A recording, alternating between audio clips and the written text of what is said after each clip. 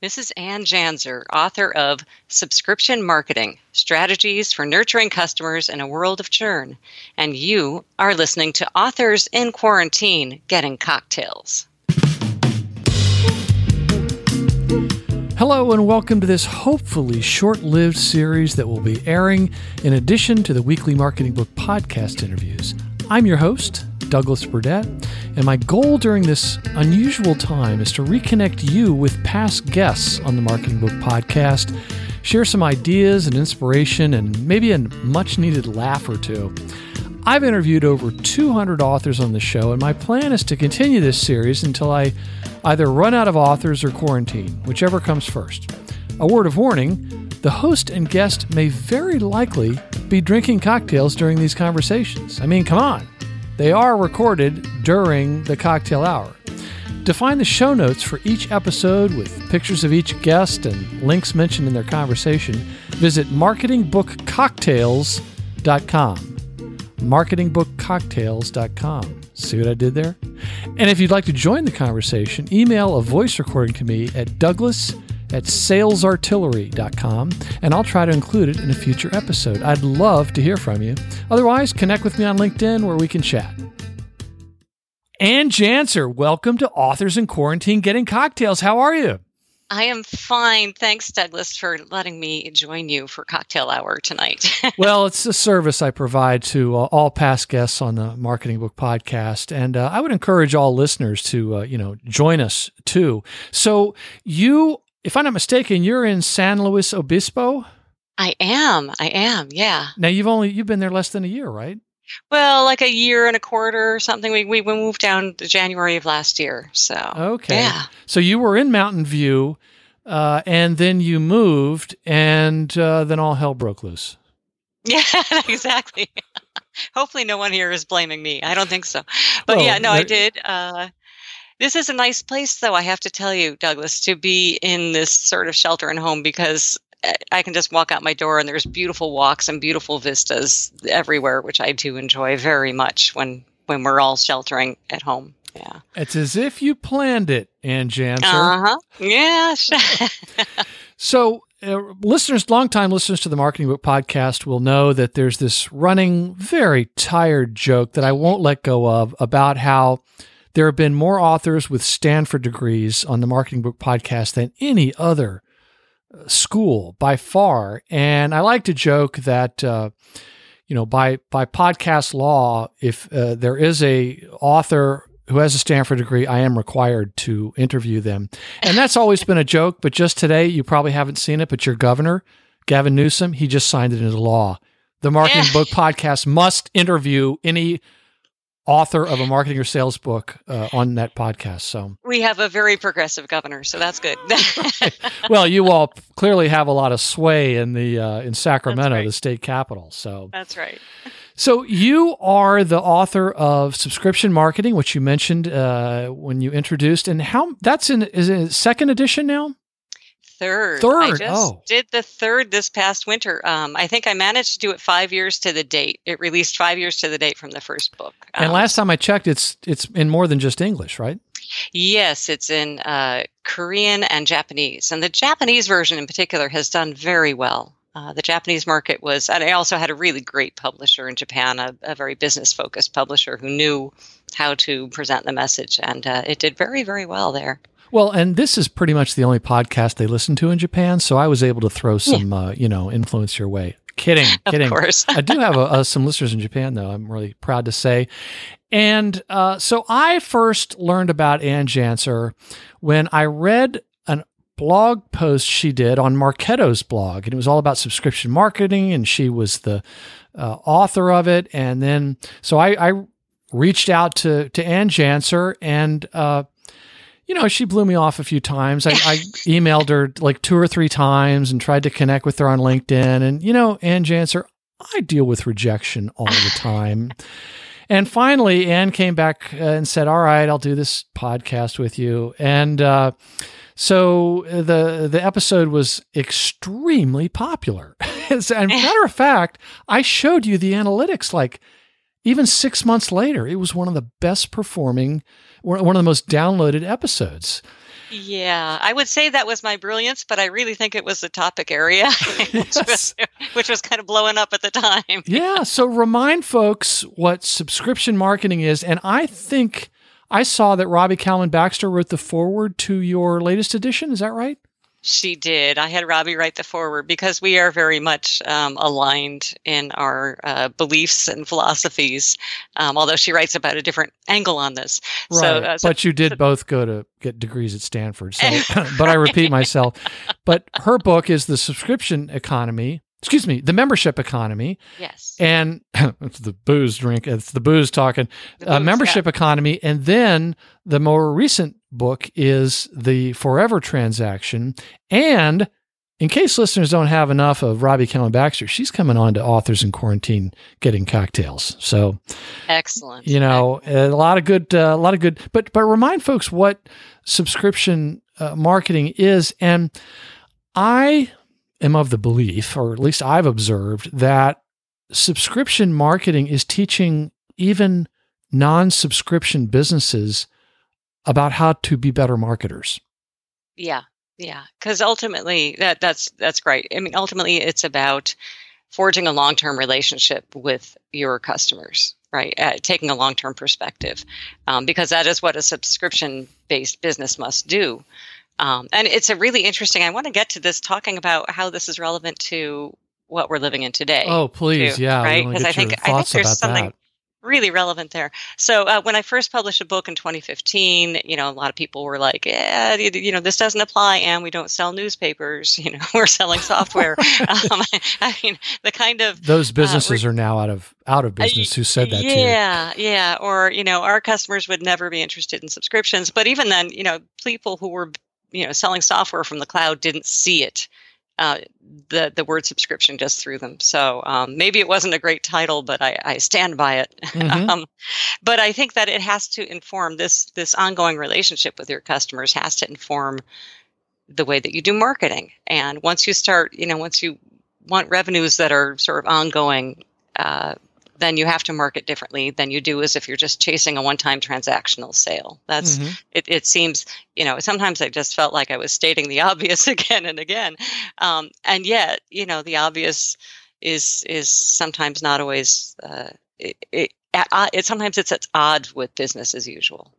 That's true. That's interesting. When I was talking to Robbie recently about her most recent book, she was saying that between when she wrote The Membership Economy and The Forever Transaction, more companies were understanding the concept of subscriptions or memberships more than in 2015.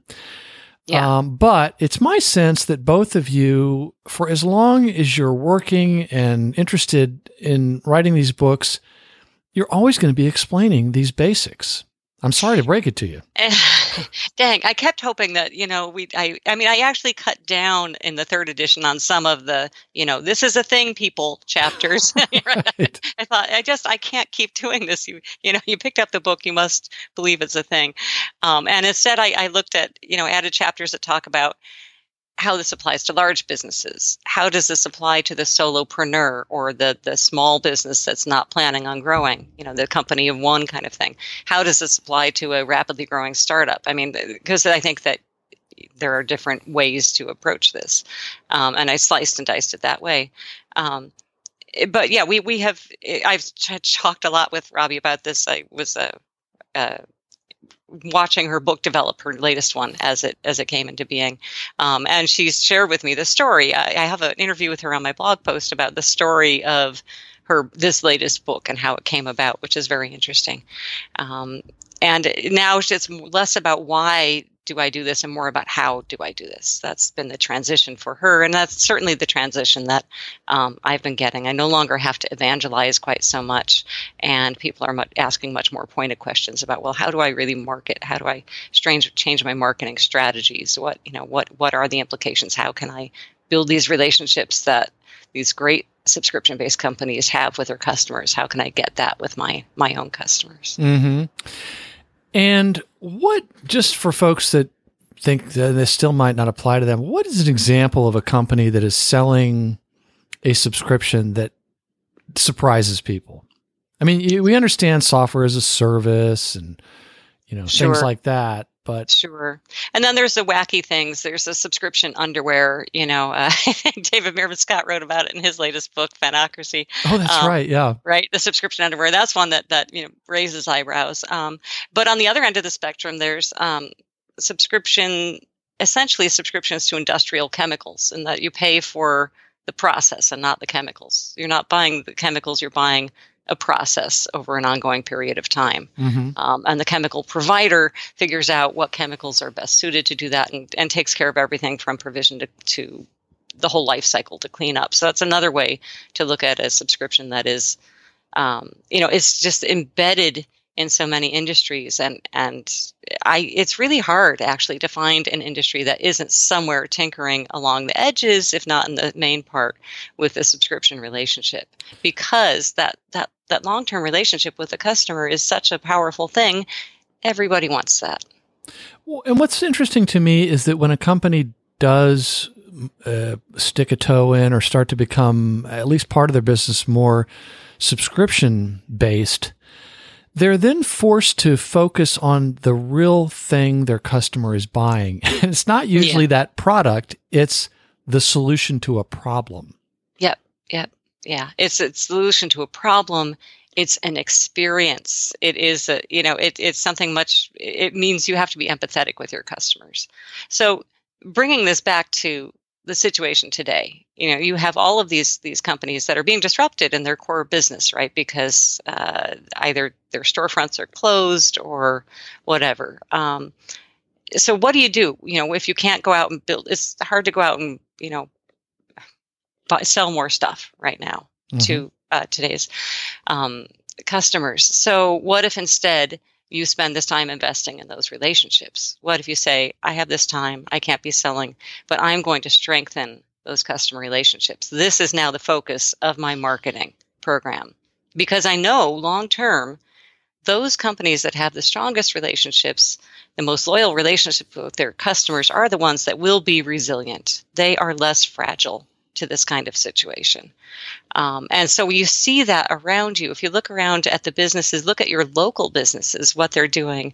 The little local theater company here is putting on a few times a week web show called The Intermission Show, and they do video interviews of actors who have been in their previous productions, so we all recognize them. They're just strengthening relationships. It's just really fun to watch some of these creative businesses look at ways to take this time, and if they can't be selling, they are building a future through stronger connections, creating community with their audience, or being generous and giving away content. I mean, Metropolitan Opera giving away its opera web broadcasts that it usually sells through the theaters, things like that. We've been watching those. We had to download the app on Roku, but it was like one a day, as I recall. Yeah, right. I mean, it's more opera than most of us can take. How many hours? Right. But it's really cool, and it's a generous kind of thing that they do that is actually creating more loyalty for existing fans, potentially creating new fans. It's investing in relationships, and you've got to think that's going to pay off for them in the long term. Mm-hmm. So for marketers out there, or any business people, what do you think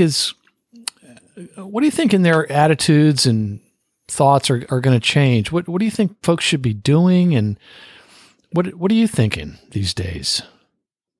Right now in this pandemic time, or just all the time?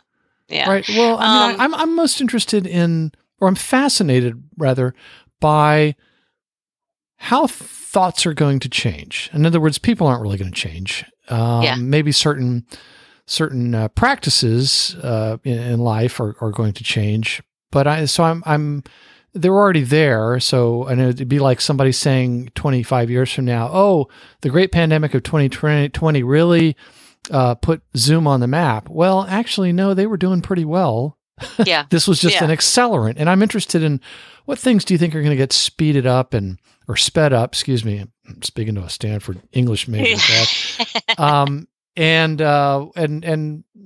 I guess by doing so, it makes me start to wonder, well, what could I be doing different, like with what I'm learning, or what what client businesses should be thinking about that they may not have been thinking about?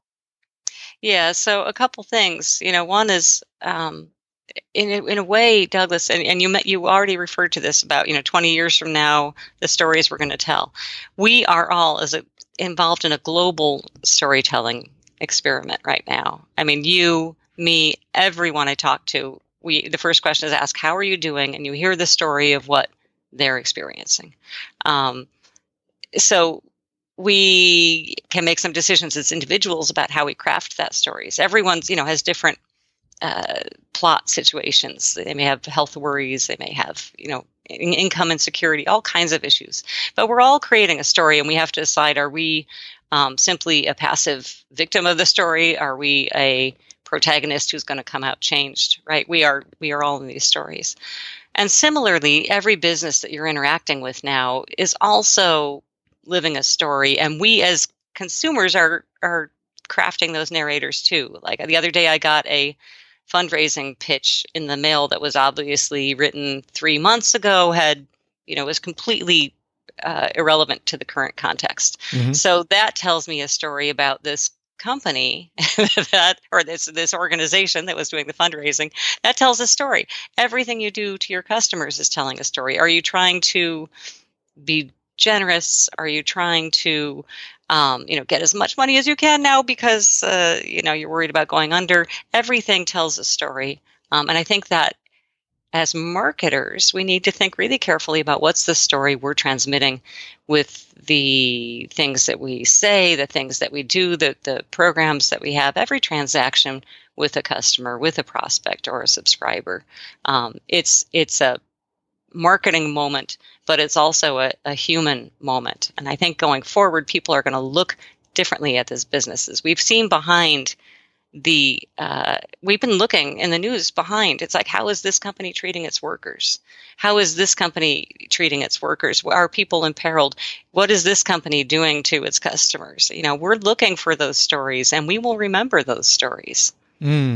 So true. I think we're going to remember for a long time, and there are going to be some case studies that are happening right now that are really very generous and human focused and just wonderful. And I'm optimistic for the future of the marketing. And I think that so much of it has to do with the actions that companies are taking rather than what they're saying. Yes. There are a lot of companies that are, in fact, able to help or do something to help. I mean, like I just heard the other day, Joey Coleman was telling the story about how Enterprise Rent-A-Car, most rent-a-car companies only rent to 25-year-olds and up because of insurance purposes and so forth. And they realized there were a lot of college students that needed to get home. So they said, hey, don't worry about it. Just go rent a car. And we'll get the car later. Things like that. Some of the airlines are extending the tickets that we have. And as I've mentioned several times on this limited time podcast series, my son, an EMT, was, he was here in Norfolk and Virginia Beach, and we were worried about him catching the coronavirus, and we still are. Yeah. But also concerned about him bringing it home to the family. And next thing we knew, this resort company at the Virginia Beach oceanfront said, look, we're empty. And we want to do something to help somebody. So if there's any coronavirus first responders out there, you can stay here for as long as you need to. And so, and the company's Diamond Resorts. I want to make sure that everyone knows who they are. And I don't know where they're based and don't know much about them. And they have properties all over the place. But he's now at the Virginia Beach oceanfront with a suite with a full kitchen and kind of quasi-quarantining. And there's a few other EMTs that are doing that. And so, it's just this unbelievable generosity, and they're getting hammered. And yet they thought, well, is there something we can do to help? Yeah. And, and I think they have one blog post on their website. That's it. Right. That actions, really speak louder than words. Absolutely. The empty words are going to make you look worse Don't leave with just words. That's a great story. And there's so many wonderful stories. I mean, the question is, you brought up Zoom. They immediately, of course, offered the product for free to K through 12 educators. They've gotten some, issues on security, and they've addressed them. I think they've shown themselves as being generous and graceful under pressure. I think that's probably the best way to put how they've showed up in this. Maybe you'll show up as resilient. There's distilleries near us that have changed their process to make hand sanitizers. So now you get hand sanitizers with a little distillery logo on the bottom, which is kind of fun. And so they're setting something. We're going to be public spirited and resilient. We're going to be agile. We're going to just change to do what the community needs. A lot of good stories. There's a distillery near me, thank God, and they are selling bourbon. You can just go up to the curb and get it. Man, I hope that service doesn't go away. I don't even have to get out of the car.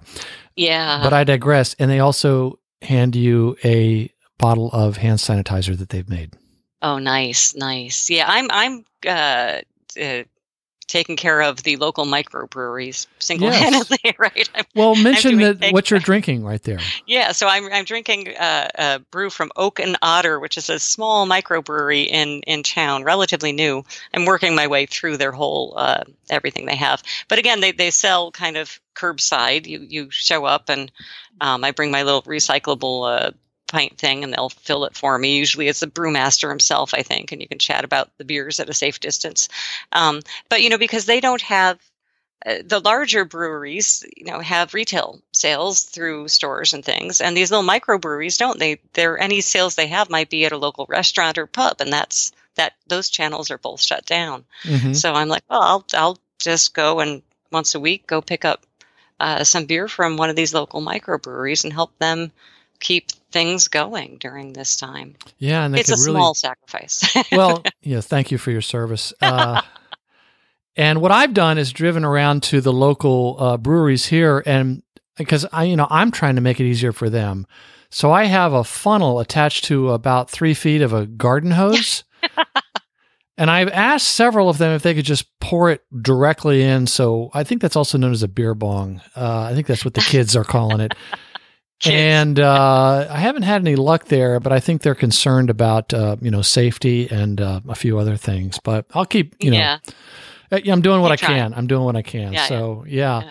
So and you have also written. You're like one of those people like Anne Handley, who to me is like the decathlete of writers, because you write about writing. How to write. And I think for me, that seems to be a rather terrifying or thing to do. And I was able to interview you about, you've written, let me see here, and I'm going to make sure I get them all right, So you've also written The Writer's Process and The Workplace Writer's Process, and we have copies of those books at the office. But the one I interviewed you about was on the Marketing Book Podcast was Writing to Be Understood. What works and why? And one of the many things in the book that warmed my heart is that great writing is very much about empathy. Yeah. Who knew? It's... Well, really thinking hard about who's supposed to be reading this. Yeah. That's if you say that great writing is writing that lands in a reader's head, writing that makes an impact, that changes minds, or that instructs, or that inspires, then yes, it has to be grounded in empathy. Right. That Stanford English degree, nice though it is to have, isn't really the key. The key is understanding your reader and maybe how their mind works and how you can get your message through to them. So that was one of the most interesting things for me in that book was the research that they do about. I cited the Alan Alda's Institute for Scientific communication at Stony Brook University, Oh, yeah. where they do these improv exercises with scientists and with physicians to help them understand how to better communicate with people in terms that they understand. And it's fascinating that some very focused and intentional improv exercises can have that kind of an effect on then your speaking and writing communication. It's just fascinating to me. Well, talk a little bit more about what you're a nonfiction author, but you also work with writers as a consultant. Not so much. I mean, I work with, I cheer on all kinds of writers, and I share everything I'm learning about writing and publishing with a bunch of my email subscribers.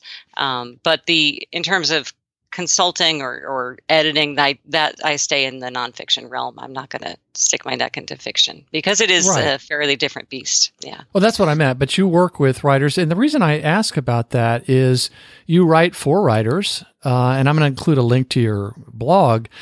And at one point, and this is what I found interesting, you actually interviewed me because you were doing a series for authors about how to make the most of using podcast interviews to promote their books. And there was a book called Traction by Gabriel Weinberg, and the name of his co-author escapes me at the moment, and I apologize for that. But it was all about about 19 things that startup businesses should be trying from a marketing standpoint and testing.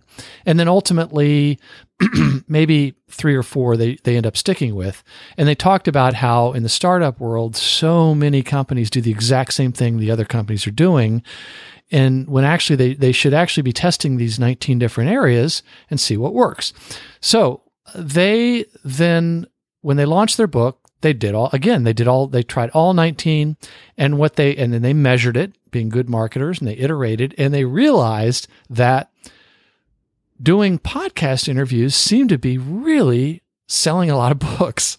So they then went back and said, how many more podcasts can we get on to let more people know about our book? And their book really is fantastic. And so I think it was a series of 3 where you interviewed me and you said, well, all right, you're a podcaster, you interview authors. What makes for a good guest? And I told you some of the things, and I guess you were expecting some sort of theory of relativity for me. And I told you basically how easy it is to be a good guest. And I specifically remember you saying at the end, Douglas, I can't believe how low the bar is to be a good guest. It's like show up for the interview was one of your answers. I'm like, really? Really? Yeah. Or I don't know, but it's and most all the guests that I've been able to interview, it's been a lot of fun, and they're absolutely fantastic. But it's just kind of it's kind of funny, and I guess maybe you were disappointed that you weren't going to have to work quite as hard on that series.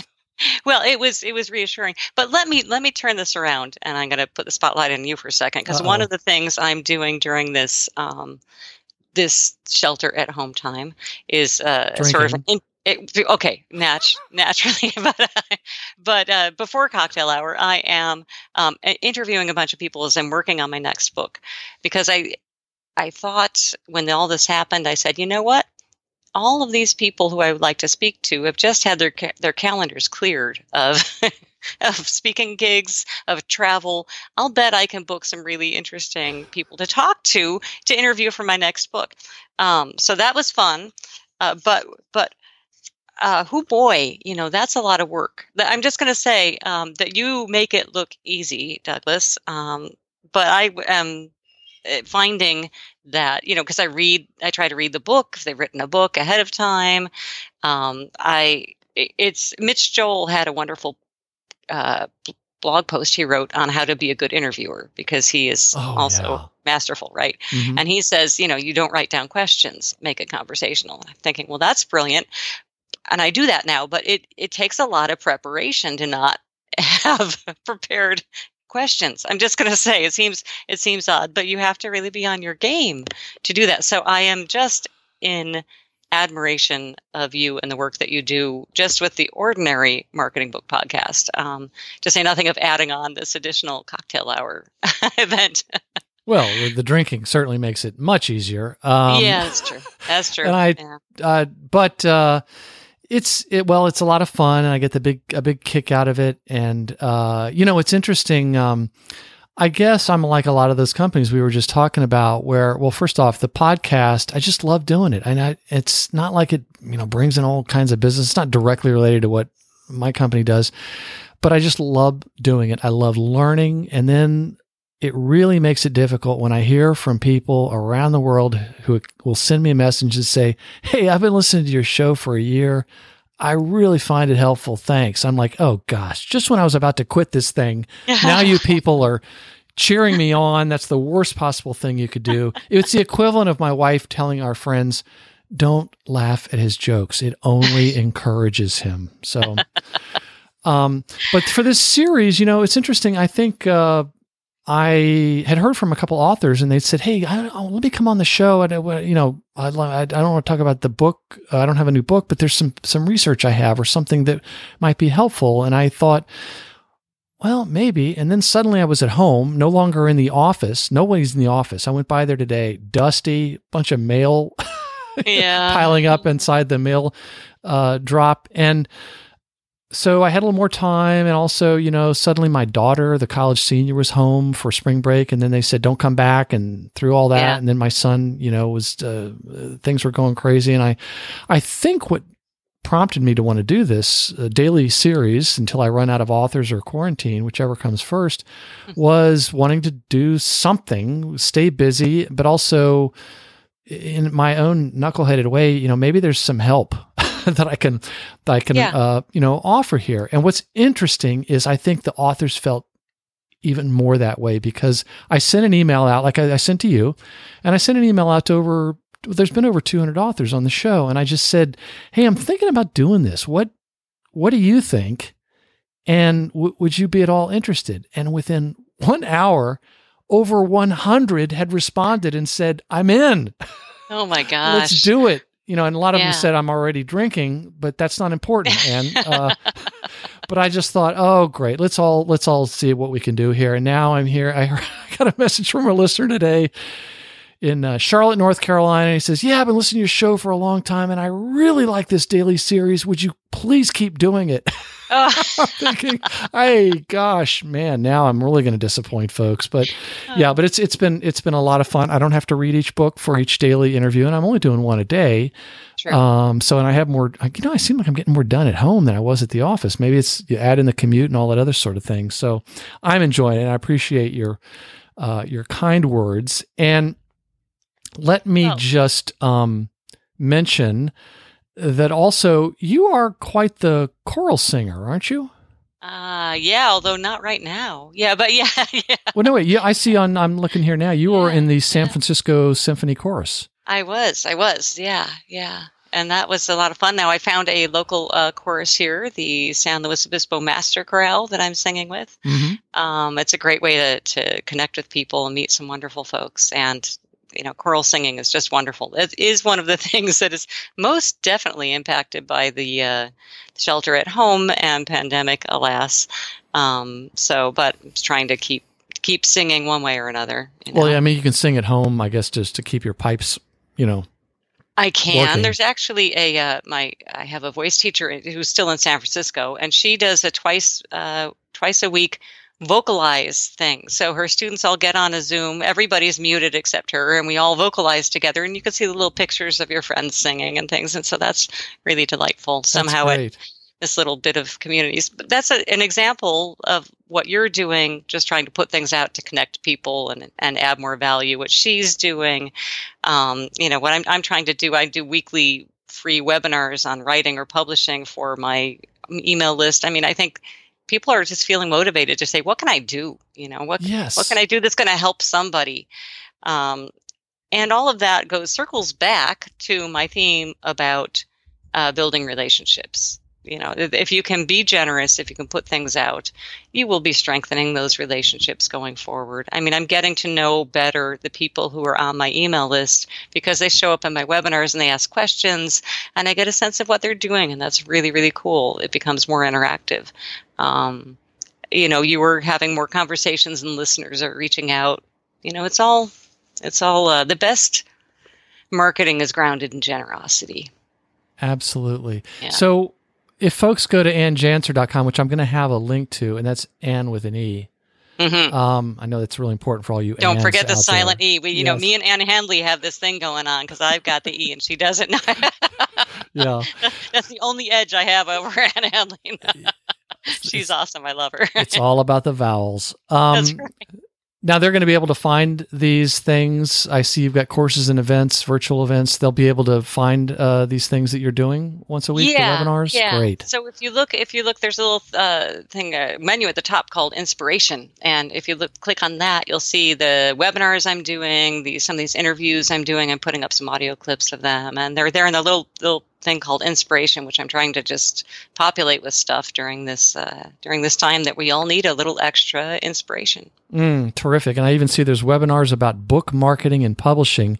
Mm-hmm. And occasionally I get contacted by folks saying, I need help with my book marketing. And they transpose, I guess, the two words. I say, well, actually, my little show is more about books about marketing. I don't really know that much about how to market a book. But I can send them to a few other places. So at any rate, well, Ann Janzer, I really appreciate the opportunity to catch up with you without you having to write another book. And speaking of another book, that's not something the idea you can share with us yet, can you? I can, because I'm doing these interviews. It's still taking shape. It's growing organically in a way, not like any of my other books, which have been much more focused. But this book is going to be about making an impact with your writing, about how to do the writing that really gets ideas out in the world for people who are building platforms or movements or, true thought leadership as opposed to just sort of the marketing spin on thought leadership.